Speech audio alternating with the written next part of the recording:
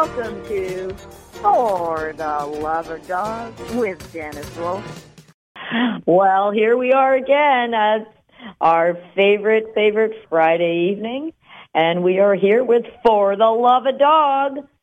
So today we're going to actually speak about something that my engineer and I were just talking about with dogs, car safety. Car safety. People don't understand that when you put a dog in your car, you are setting that dog up, not just if you have a car accident, because obviously that's nobody, would question that, but just you hit the brakes too hard, you take a corner too hard, and you can very easily hurt a dog. Now, the safest thing, think about with your children, with your babies, right? You put them in a car seat. If you have a vehicle that is able to accommodate a nice crate, that's actually the safest thing. An airline crate or some kind of a kennel situation where the dog has a little space to walk around, but that the dog is safe. And make sure you put something soft into it, too. But one of the interesting things is when people say to me, oh, Janice, my dog hates to go in the car. A lot of times getting into the car and being safe once you get in is secondary. How many of you guys have a dog who the dog gets into the car or doesn't get into the car, and he's panting, and he's like, oh, no, and you could just about put a bubble over his head that says, please, dear God, don't make me go into that thing. It moves. Well, we want to make sure that you guys are going to be setting your dog up for success, not for failure. If you have a young dog, you have a puppy, you have a dog who's uncomfortable in the car, start doing fun stuff in your car. Now, I know some of you get your minds out of the gutter there. We're not talking two humans. We're talking a human and a dog, and let's just keep it that way. When you have your dog getting into a car, think about it. Why is your dog nervous when he or she is going to go into the car? Well, where does he go when he goes into the car? Well, maybe a trip to the vet, which isn't always a joyous experience, or a trip to the groomer, which gets scary, and, he gets all wet and bathed and then gets clipped. And maybe he's going to a place that he just doesn't know, or maybe he gets car sick. Maybe he gets nauseous. Some dogs do get car sick. And there are things that you can do, doggy Dramamine, which you can get from your veterinarian, which can be a very, very good option. We don't want to always keep them on it forever, but a lot of times it is just anxiety, car anxiety, and it's a pretty simple thing. Think about, well, Jody, I'm throwing you under the bus here. My daughter is a good driver for herself, but the issue is, until recently, when she hits the brakes, and she's got a vehicle that's got very touchy brakes to start with, I don't like to drive with her, and most people don't. So if I have an option of driving or of having her drive, chances are I'm probably going to drive. Even if I don't want to drive, I will. Well, think about your dog. Your dog may decide that, I don't want to go in the car because I get sick. Make sure that you are driving as a passenger or in the back seat. And what I want you to do, and this is, safe, do it safely, lean forward a little bit. Don't lean all the way back when you're in the back seat. Have somebody drive, take corners just a hair too fast, take, braking and starting up from stopped, accelerating a little too fast, hitting the brakes a little too hard. And I'm not talking about going on the highway and doing 90 and getting a speeding ticket. I'm talking about go do it in a parking lot. So go 20 miles an hour, do it. Even at 10 miles an hour, you're going to see that your dog isn't sitting down, so to speak, and he's sliding. Now, a great thing to do, we just started talking about this, when you have your dog in the car, you want him to have something soft, but something that isn't going to slide. When you put something in like a cute fleece blanket, which you say, oh, look, that's so soft. But that fleece blanket is going to slide around, and it's not going to give that dog a feeling of comfort and stability. It's going to give him a comfort and neuroses because he's going to be like, oh, my gosh, it's moving, it's sliding. So handy things for that are yoga mats. Okay, when you have a yoga mat, and for those of you who don't do yoga, go to TJ Maxx or, one of the cheap places that has closeouts on things. Tuesday Morning has it. Just get yourself, not the really, really thin yoga mats, but the ones that are about maybe 3/8 of an inch thick, about that, half an inch thick. And what you do, just cut that off. It's the cheapest crate mat you'll ever have. Take that, slice it up to be the size that you're going to need for the crate, or even on your seats, or the back of your car. Now, what's going to happen is, because it's rubber, it won't slide. It will give your dog a much, much more comfortable and secure feeling. And also, think about it, not just sliding around, but even when a dog jumps up, those of you who have SUVs, like I have too many vehicles, and let's say, my one of my Jeeps, if I put my dog up there and he jumps up too fast and hits something slippery, he slides. That gives them an anxiety moment just for that. So you want to make sure that when they jump up, they're not sliding. You want to make sure that they're kind of getting up there and being secure from the minute they get in there. One of the other things is that if you have a large dog, like particularly I'm thinking of Moose here, we have a 125-pound female Ridgeback that we placed. Her name is Moose. She's wonderful. Well, Mom has the same vehicle as I have, one of the Jeeps. And when we were trying to have Moose get up into the vehicle, I realized that Moose was just too big to get up there. Now, she can fit, but remember, when a dog is jumping up, especially if you have a longer back dog, it's not always a bad idea for you to help the dog up, teach your dog to put the front feet up, and then you lift the hind end up, because this way the dog isn't getting that running start and sliding when he or she gets up there. You really got to think like a dog. Imagine if you had socks on and I said to you, run as fast as you can to jump up onto your top step, but you have hardwood floors, real slick hardwood floors. You would jump up and slide. And it's a very, very disconcerting feeling to feel that, oh no, I'm sliding, I'm going to get hurt. So the yoga mat is great. I have tried literally probably every kind of mat, hammock, everything. Honestly, there's nothing better than a $10 bargain basement yoga mat. Put it in the back.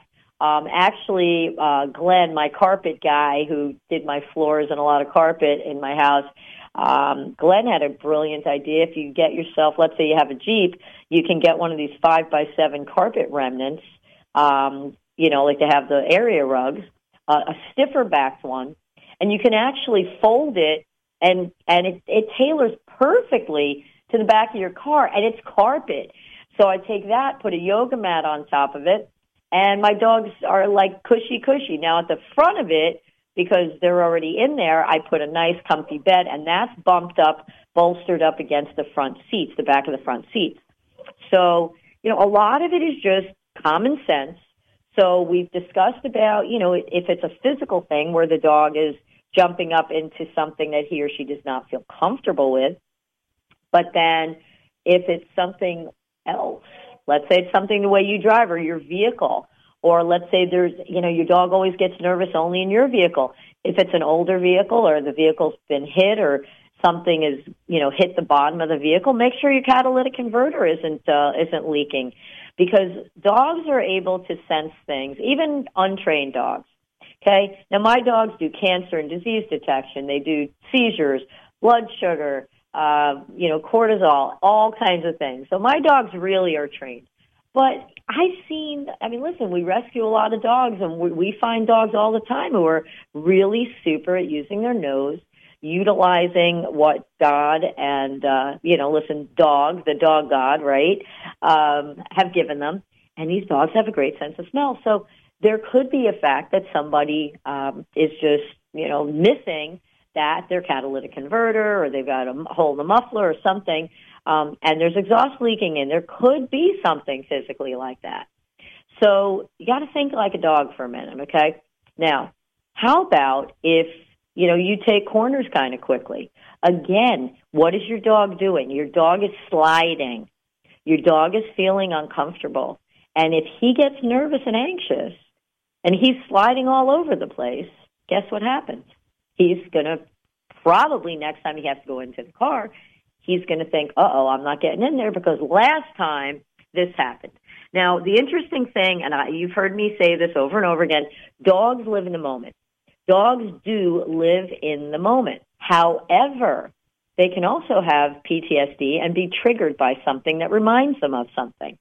So if you say, well, how can dogs have PTSD, but, they live in the moment? That doesn't make sense. That's very contradictory, you may say. And what do I say to that? No, you're wrong. I'm right about this. Listen to me. If you have PTSD, person having PTSD, you don't typically walk around in fear and panic. Now, some people do because they have PTSD that's so severe that's never been treated, and humans do have a much more complex emotional state and an emotional range, spectrum, if you would, of different things. So let's say for a moment the dog is, let's say he's a Chihuahua. And the last time you got into the car, your foot slid off the gas or onto the gas. You quickly raced forward, or you didn't have your car in park. You thought it was in neutral at the car wash. It wasn't. You almost hit the car in front of you. Slam on the brake. Now, you get over that very quickly. But now, let's say the dog was, it was in a rainstorm. Now, the dog might associate rain with danger, or the dog might associate your car with danger. But they can associate it. Now, that doesn't mean that your dog is going to be looking at the weather report and getting on the Weather Channel and saying, oh, look, wah, wah, wah.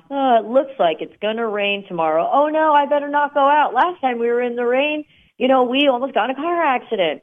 But what the dog will do is when that exact situation presents itself, so in other words, now you are in a rainstorm again, or the car or something, or it's drizzling out, and the dog now, it clicks in his head, and that's where dogs absolutely can have PTSD. So dogs don't think constantly about that issue, but for sure they remember because, I've heard people say, oh, dogs have no memory. They're not good. They don't have memory. Well, then how come a dog that I saw 5 years ago remembers me like nothing ever changed 5 years later? There was a dog who I had fostered, and it was literally 5 years prior, and they couldn't catch the dog. She was running around in Englewood Cliffs, New Jersey, and everybody was trying to catch the dog.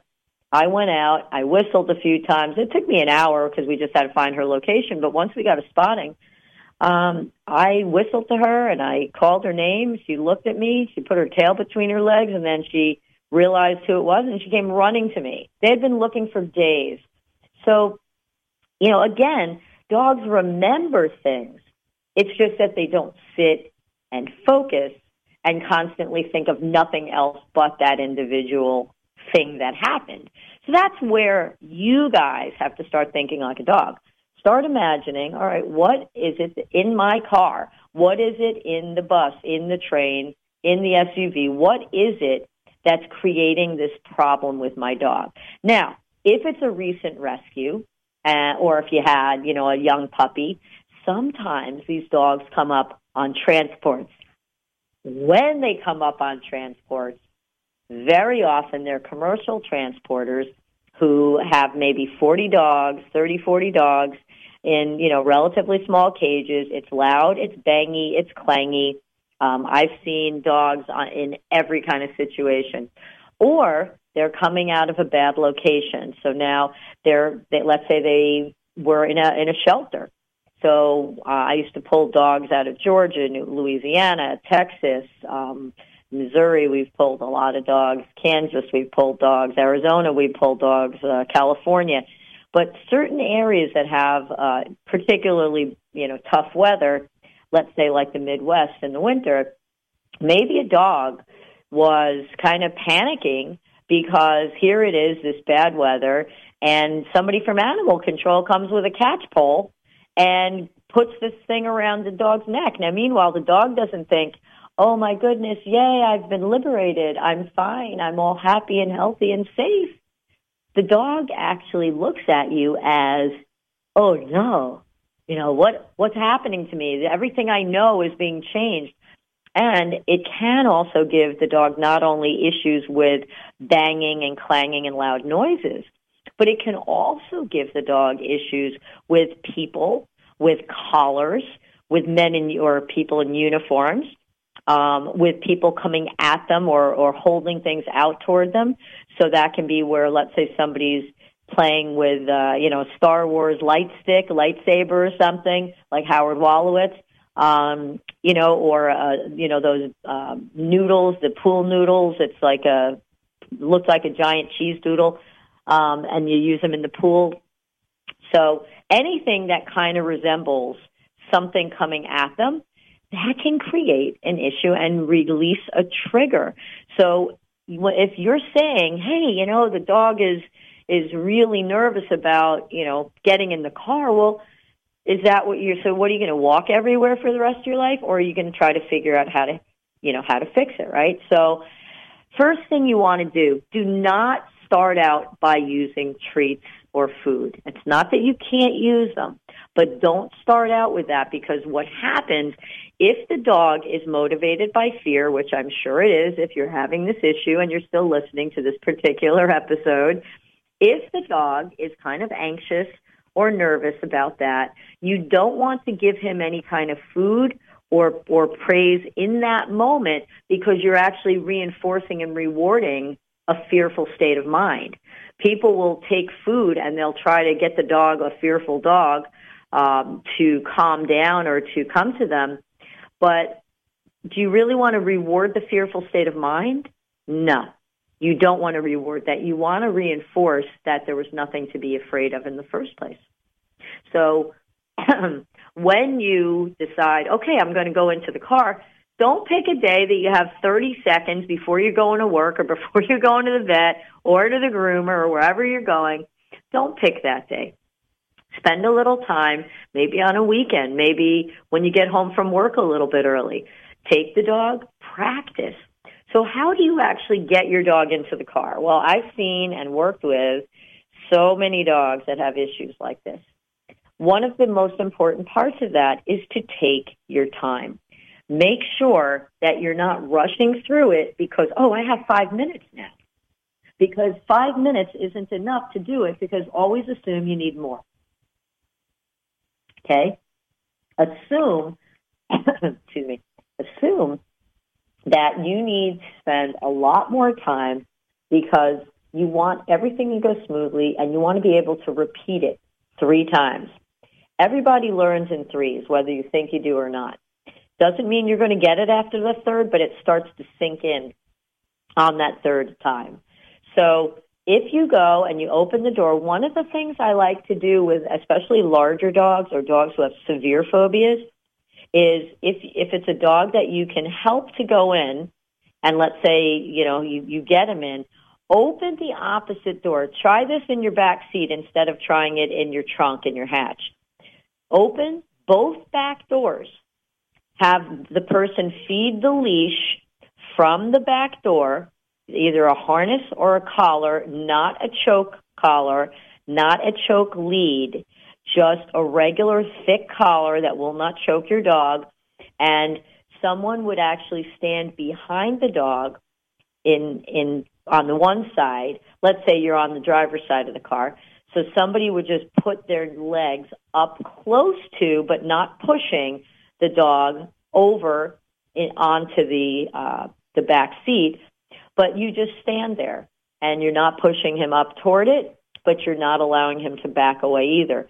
So now the owner, or whoever the dog might like best, should be on the passenger side. So the driver's side is the dog with the person standing behind him, not pushing, not touching with your hands, just stand behind so that the dog can't back up, but you're not pushing him forward.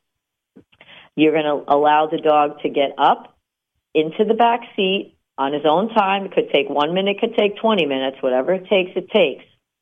and walk him completely out. So he literally comes up onto the back seat, and you walk him because now the leash was fed through. So the owner or whoever the dog likes the best is on the opposite side. So the dog sees you. It's not looking at the door. It's looking at a person now because the door is wide open. The dog comes up, across, and down. And when he does that, big fuss. Kiss him, pet him, love on him. Don't do food yet. Now you're going to make a fuss for maybe a minute or so. You're going to walk him around to the other side. Now to the driver's side again. You're going to feed this long leash through. Person is going to stand behind the dog so he can't back away. And as the dog moves forward, you move forward with him. Don't push him. Just wait for him. If he leans forward an inch, you take that inch. If he goes forward 3 inches, you take that 3 inches. Don't let him go backward. Again, eventually there's nowhere for him to go but forward. And now he goes forward. He comes up, across the back seat, and down. Now, when he comes back down, what happens? Well, he comes across, back down, big fuss, because he did it again. Now he's seeing a pattern. Now he's starting to say to himself, I see a pattern here. This is what you want me to do. So now bring him around again, and same thing, person stands behind him. He's probably going to get up that third time a lot easier, and now he's going to jump up. He's going to walk across the back step. He's going to get out. Well, now he's happy. So now there's your lesson for that. Okay, if you want to do it a fourth time, you can do it. The next step on that would be put him, same thing, the door closed, and the person he loves on that far side. So one person on the driver's side would take him and lead him up and stand behind him so he can't back out. And the dog jumps up, and now he comes over, and there's his person, and big fuss. Then what are you going to do? Open the door, shush him. So the shush tells him to wait. So don't let him just run out now. Now he's got to be controlled because you're telling him when to get out. You're going to get out. And then he's going to, with permission, okay, and he's going to come out. And then you're going to do that a number of times, at least 3. But you should be practicing all this several times a week. If you can do it a couple times a day, that'd be even better. And don't go anywhere. Once you then get him in, because then you're going to have him jumping up on his own because he's not afraid of going in, that's where you start taking him, drive up and down the driveway, forward and back. Try to be careful with your brakes and with your gas pedal. Don't be too rushed. Don't be too jumpy. Make sure that you're driving well. You're going to do your driveway. And just so maybe slide up, to the end of your driveway or the parking lot. Just slide up 1 or 2 spots. Pet him. Big deal. Oh, good boy, good boy, good boy. Love you, love you, love you. Snuggle, snuggle, snuggle. Kiss, kiss, kiss. Now he's starting to say, really? I get in the car and I get smooched? And he starts seeing a cause and effect that if I get in the car, I get snuggled. Instead of if I get in the car, I have, these dogs, these people who are going to be mad at me. I'm going to be throwing up and I'm going to be uncomfortable and God knows where we're going. So it's a process. So eventually you'll get to the point where you'll actually shush him and make him wait before he even gets into the car. Now, just remember, we talk about the rules with my book, Happens, SHHH, Happens, Dog Behavior 101. You can get it on Amazon, and if you don't have a Kindle, you can get the free Kindle software for any electronic device. It's pretty easy. Now, what the book is going to teach you is the difference between the purpose, the energy, respect, connection, and health. And it's going to teach you the rules. The space is respect, the floor rule, the furniture rule, which the car would be furniture because you're jumping up onto it, right? And then there's the hallways and doorways on after that. Well, what's a door? A car door is a door. A crate door is a door. So eventually you're going to teach him to wait before he gets into the car and when he gets out of the car. So this way, the dog is learning, and it's not just, let me drug my dog, let me give him something so that he's, not going to be, neurotic. Let me give him some, like, pills or CBD oil or something. And, that's really the way of teaching your dog not to be afraid. Now, if your dog genuinely just has motion sickness, you can work on that. We've had a couple of dogs through the years who were a bit motion sick. My Ridgebacks, I don't think I've actually ever had one of my New Jersey Ridgebacks car sick, because I take them out when they're little, unless it's bitter cold. I rock them. So there's actually things you can do to basically recreate and pretend that you're, putting the dog in the car with the rocking and the bouncing motion. And in that way, you get their bodies used to it. So sometimes it's their brains that are just like, I'm nervous. Sometimes it's actually their bodies. They actually get queasy. I know a lot of people can't ride backwards on those buses like in Bermuda. I know a lot of people who, they have to ride forward if they're riding with their back facing the direction they're going, will get sick. Also, if you have a dog that tends to get sick in the car, don't feed him an hour before. If you know you're going to go out, give him nothing, just a little bit of water. I'm not saying forever, but I'm just saying like right before you go, for an hour or two before. But you're best off not feeding them, or feeding them a small amount and trying short trips. Don't do a giant trip your very first time. You're setting your dog up to fail. Also, if dogs are not good getting into cars, sometimes they might not be good getting into other situations. Imagine people say to me all the time, I don't want to crate my dog. It's mean. And I look at them and I say, why is it mean? Well, because he's in a crate, he can't get out. And I said, well, do you want people in prison? Do you want them to get out? Or is it mean to put them in an area? I mean, they can walk around, and, it's a little different because your dog hasn't committed a crime. And certainly there's probably a few people in who haven't committed crimes. But, the point being, your dog hasn't done anything to deserve being locked up, so to speak, yet it's for his own safety. You have to realize that if you cannot put your dog in the car, if you cannot put your dog in a crate, and if you cannot for sure with 100% certainty know that you can put your dog in the car and arrive in the same condition 20 minutes later, you better start working on this with your dog. So again, the idea is bring your dog out, let him get used to being in the car when it's not moving. I went through the whole litany of the steps for that, and I'm sure everybody, you can always reread it, re-listen to the podcast on For the Love of Dog, and, just really try as best you can to get the dog used to all the things that lead up to, all right, the steps leading up to driving to Florida versus just throwing him in the car and then he has a miserable time. And don't always resort to medication. A lot of times medication is very helpful, but I think it's quite overused sometimes. So we're going to take a quick break, and we are going to hopefully come back to you in about a minute with From Shelter Dog to Service Dog. We will be right back. Don't go away.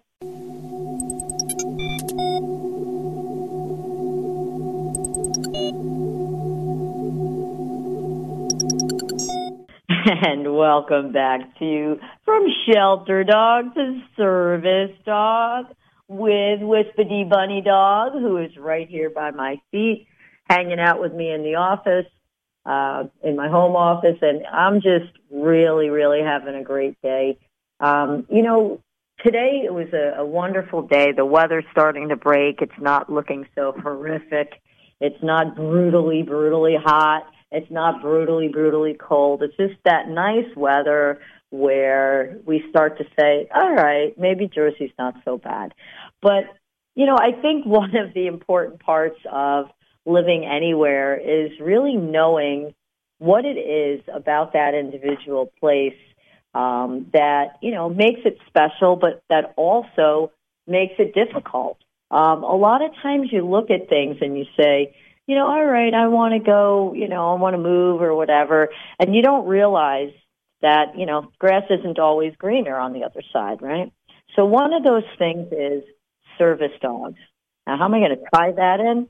Well, because everybody thinks, oh, it's so great. Wish I could take my dog with me everywhere, and I'll get the little signature and a little, letter, some kind of, official-looking document that says I can take my dog all over.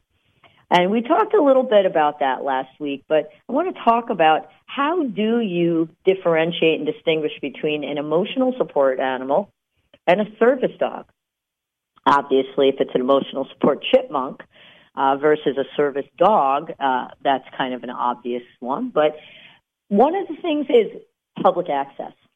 And I'm working with a very good friend of mine to try to start getting some kind of emotional support animals allowed back within reason to flights and to other situations.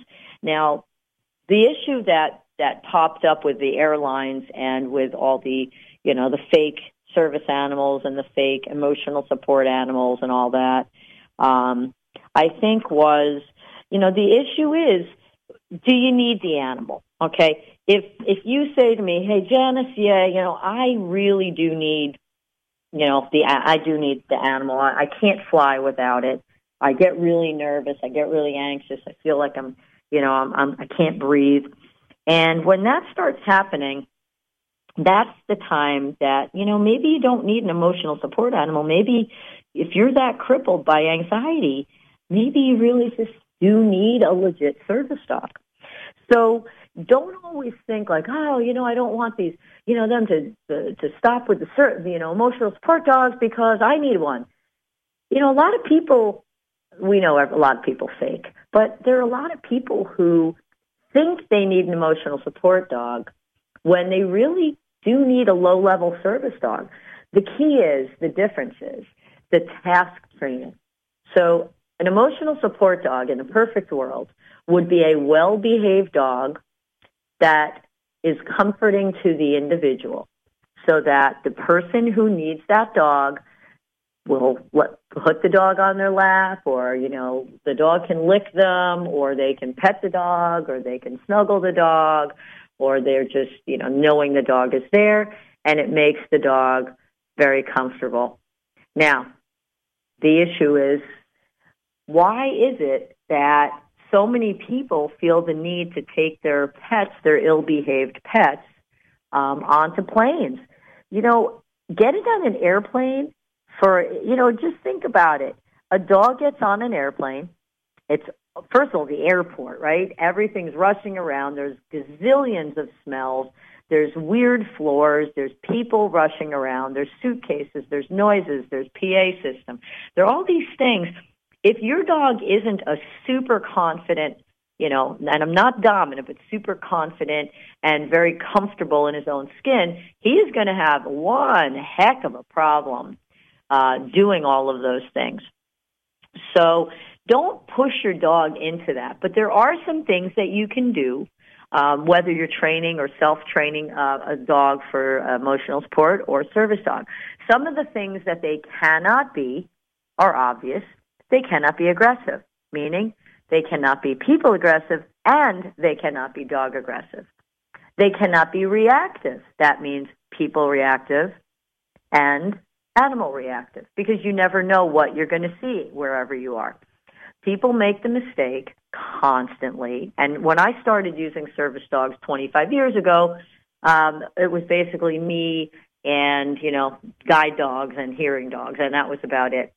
But what's changed a lot is that people are just dragging their dogs where they really shouldn't do, because it's just not even good for the dogs. So if you're going to do this, at least do it right and bring a well-behaved fake service dog or fake emotional support dog. At least if it's well-behaved, nobody's going to be upset. The problem is when people have ill-behaved dogs that are very obviously not service dogs or very obviously not, trained, dogs, but rather are just wild Indians. There was a girl at one of the colleges where we have a University Partners program, and by the way, if anybody out there is interested and you have a child or a niece, nephew, cousin, friend, or you yourself are listening, if you say, well, I go to, ABC College, I would love to start a Merlin's Kids chapter. That's great. We'll be happy to do a University Partners program, chapter at your school.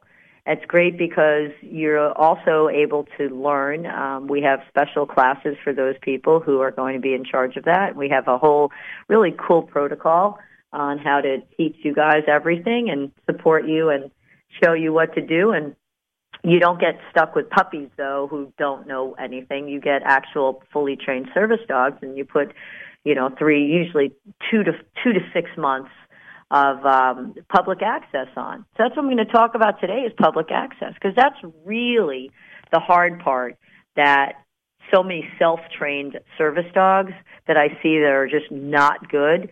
First of all, you don't want a dominant dog. You want a confident dog. And if you don't know the difference between dominant and confident, then find yourself a real legitimate behaviorist who is going to teach you that. And I do not mean go find somebody who's an obedience trainer who says they're a behaviorist. Behaviorists can truly, a good behaviorist should be able to tell you this dog is confident or this dog is dominant. A dominant dog is the one who will, or a very fearful dog, it's the one who is going to be a liability.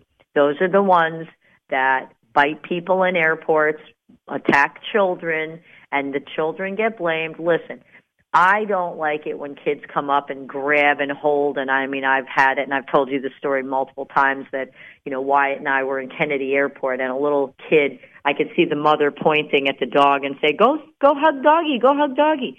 And I'm looking, I'm going, I've got 110-pound, 108-pound giant Ridgeback here in full vest that I'm working that is keeping me upright. And this woman just tells her kid to go do it. The kid literally, like a leech, grabs onto Wyatt and is just hugging him, like holding on to him right around his neck. And it was a little kid, so he was pretty much eye level with Wyatt. And I look at this woman, and I'm like, okay, I know you don't speak, it's clear you don't speak, good English, which is fine because I don't speak good whatever your language is. But if you don't, at least ask the person with the service dog and say, hey, is it okay? Or can he pet? Or, make the motion. But that's what I was saying. This is a person who didn't even think, period. I can stop there. And to ask if this dog was even good with kids. Now, fortunately for them, all of the Merlin's Kids dogs are the best you'll ever see. None of our dogs are going to be reactive because if they are, they're not going to be service dogs. You can't have a dog who doesn't like kids. If I had $1 for every time somebody said, well, why can't I train it to be a service dog? I don't have kids. Nobody I know has kids. Oh, okay. So there's no kids in the world because you don't have kids? You mean on an airplane, there's never going to be a child? In a supermarket, there's never going to be a child. In a shopping mall, there's never going to be a child. What, are you kidding? What planet do you live on? And so what you have to start doing, and not at the beginning, but this is where, we do offer training classes for Merlin's Kids. You can give us a call at 855-449-9288 or look at merlinskids.org, merlinskids.org. And we do have these classes, and we'll be able to teach you what to do, but everything has to be done in steps. You don't want to overwhelm your dog because as soon as you do that, you're setting him up to fail. As soon as you set your dog up to fail, guess what? He's going to fail. So there was, I think on Southwest, there were a couple of incidents, and I know Delta had a couple. And what happened was people who have these emotional support animals, they buy a service vest, And so now everybody looks at the dog and thinks like, oh, gee, the dog peed and pooped all over the place, or the dog bit a child, or the dog is growling and snarling, or there were two dogs and one dog is trying to eat the other one. And they say, ooh, those are really not good service dogs. But they're not service dogs, but they're giving service dogs a bad name. I have no problem whatsoever people self-training. I think, as a matter of fact, I think it empowers the person who has a disability to allow that person and enable them to help train their dog, because it gives them control, it gives them power, and it gives them a feeling of accomplishment. And everybody in the world needs that. So let's say, for instance, Merlin's kids trains the dog, and the dog is completely trained. We still require that 3 to 6 months of public access exposure. Our dogs get between 1,500 and 2,000 hours of training to become service dogs. That is about 1.5 to 2 years of training. It's a lot.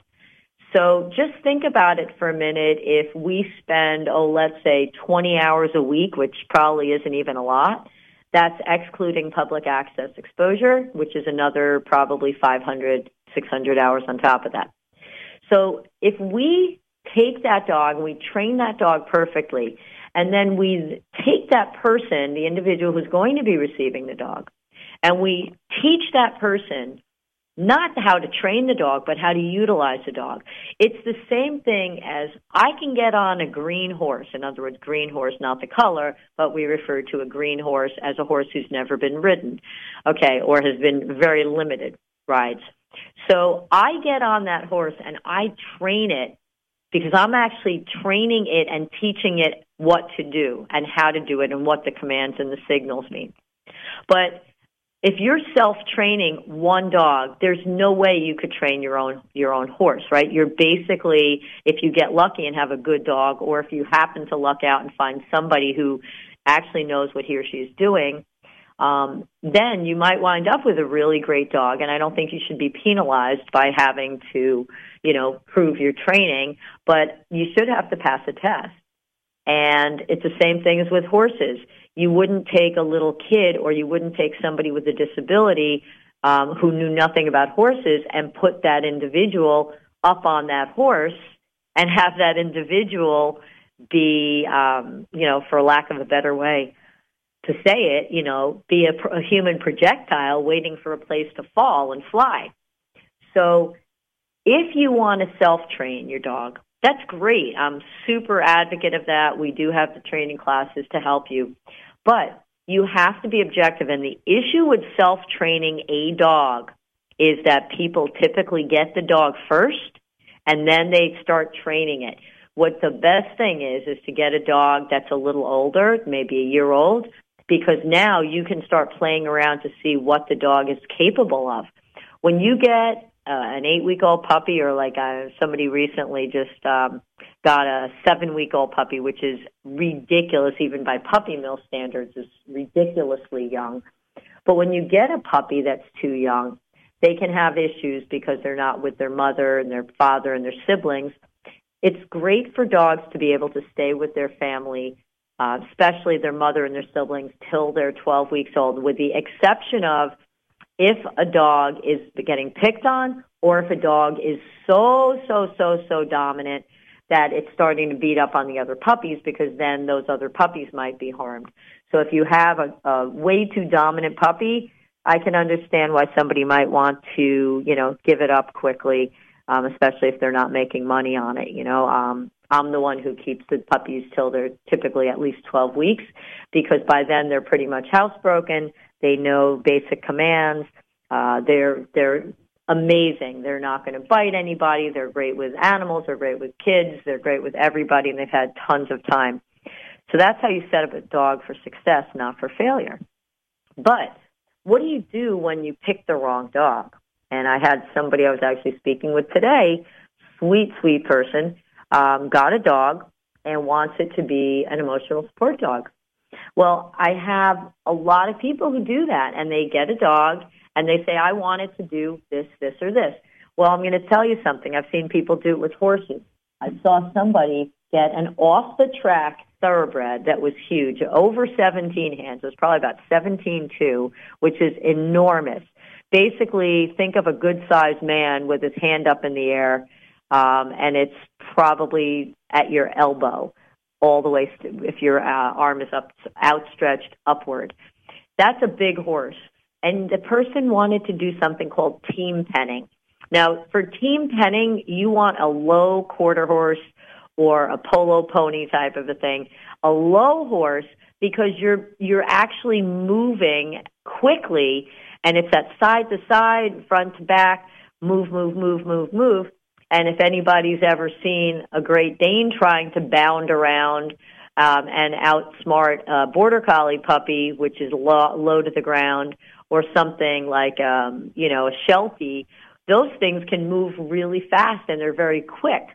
So, if you have let's say a dog who is a little anxious or is a little nervous or is not really doing what you want him to do, you can train him all you want, but you're not going to make him a good dog. Not that he's not going to be good as a pet maybe, but if a dog is very dominant and is looking at other dogs like, I'm going to go take you out, is that a dog you really want to start putting a ton of time in to be a service dog? And I would argue no. You don't want a dog who's got issues. It's hard enough just training the skills onto a service dog or training public access onto even a good dog, because you can have dogs who are lazy. We've had all kinds of everything. We've had a bunch of those doodles that, they're not all, none of them are well-bred anyway, but poorly bred doodles. And you sit there and you say, well, wait a minute, these dogs are growling at everybody. They're afraid of everything. So why would you want to have a dog like that? First of all, put him in that situation where he's scared, because a lot of those dogs have a lot of fear issues. There are some of them that are fine.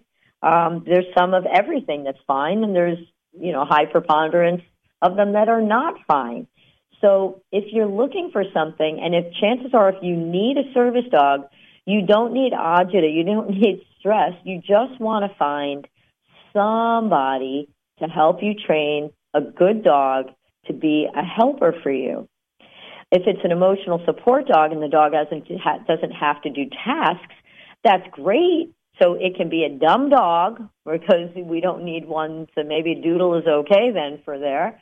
But if a dog is not comfortable in public, why are you going to force it to do that? Why would you want to make it do something that it isn't good at and isn't comfortable at?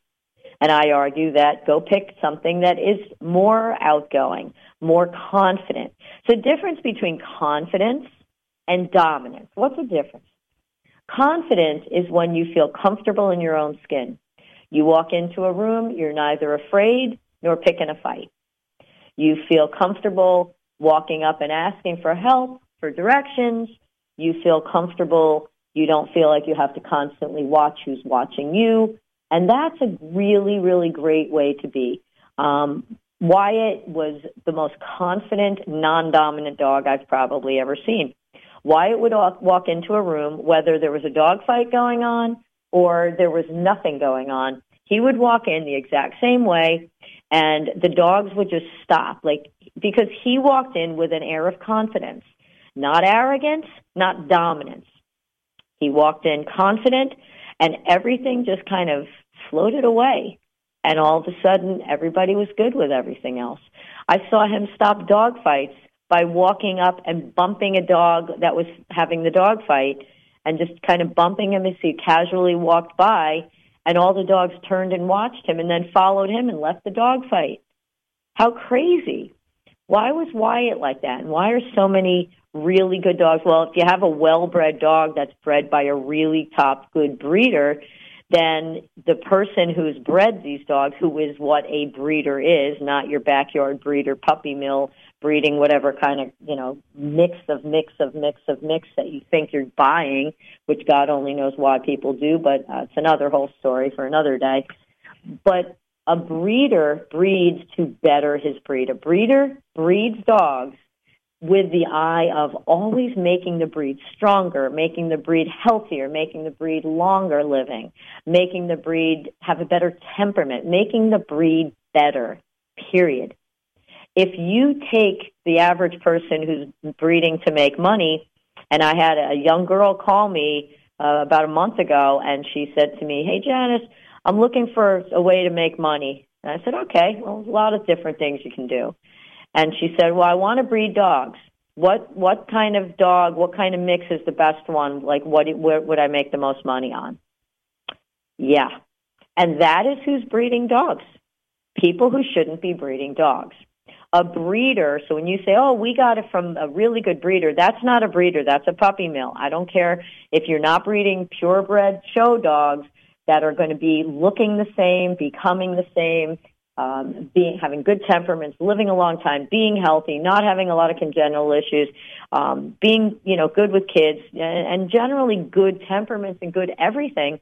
Those people are the ones you want to spend money and buy a dog from, because if something happens, which it won't, but if it does happen, you now have recourse, because that person isn't going to go, "Oh, yeah, we stopped breeding because we had too many that were aggressive."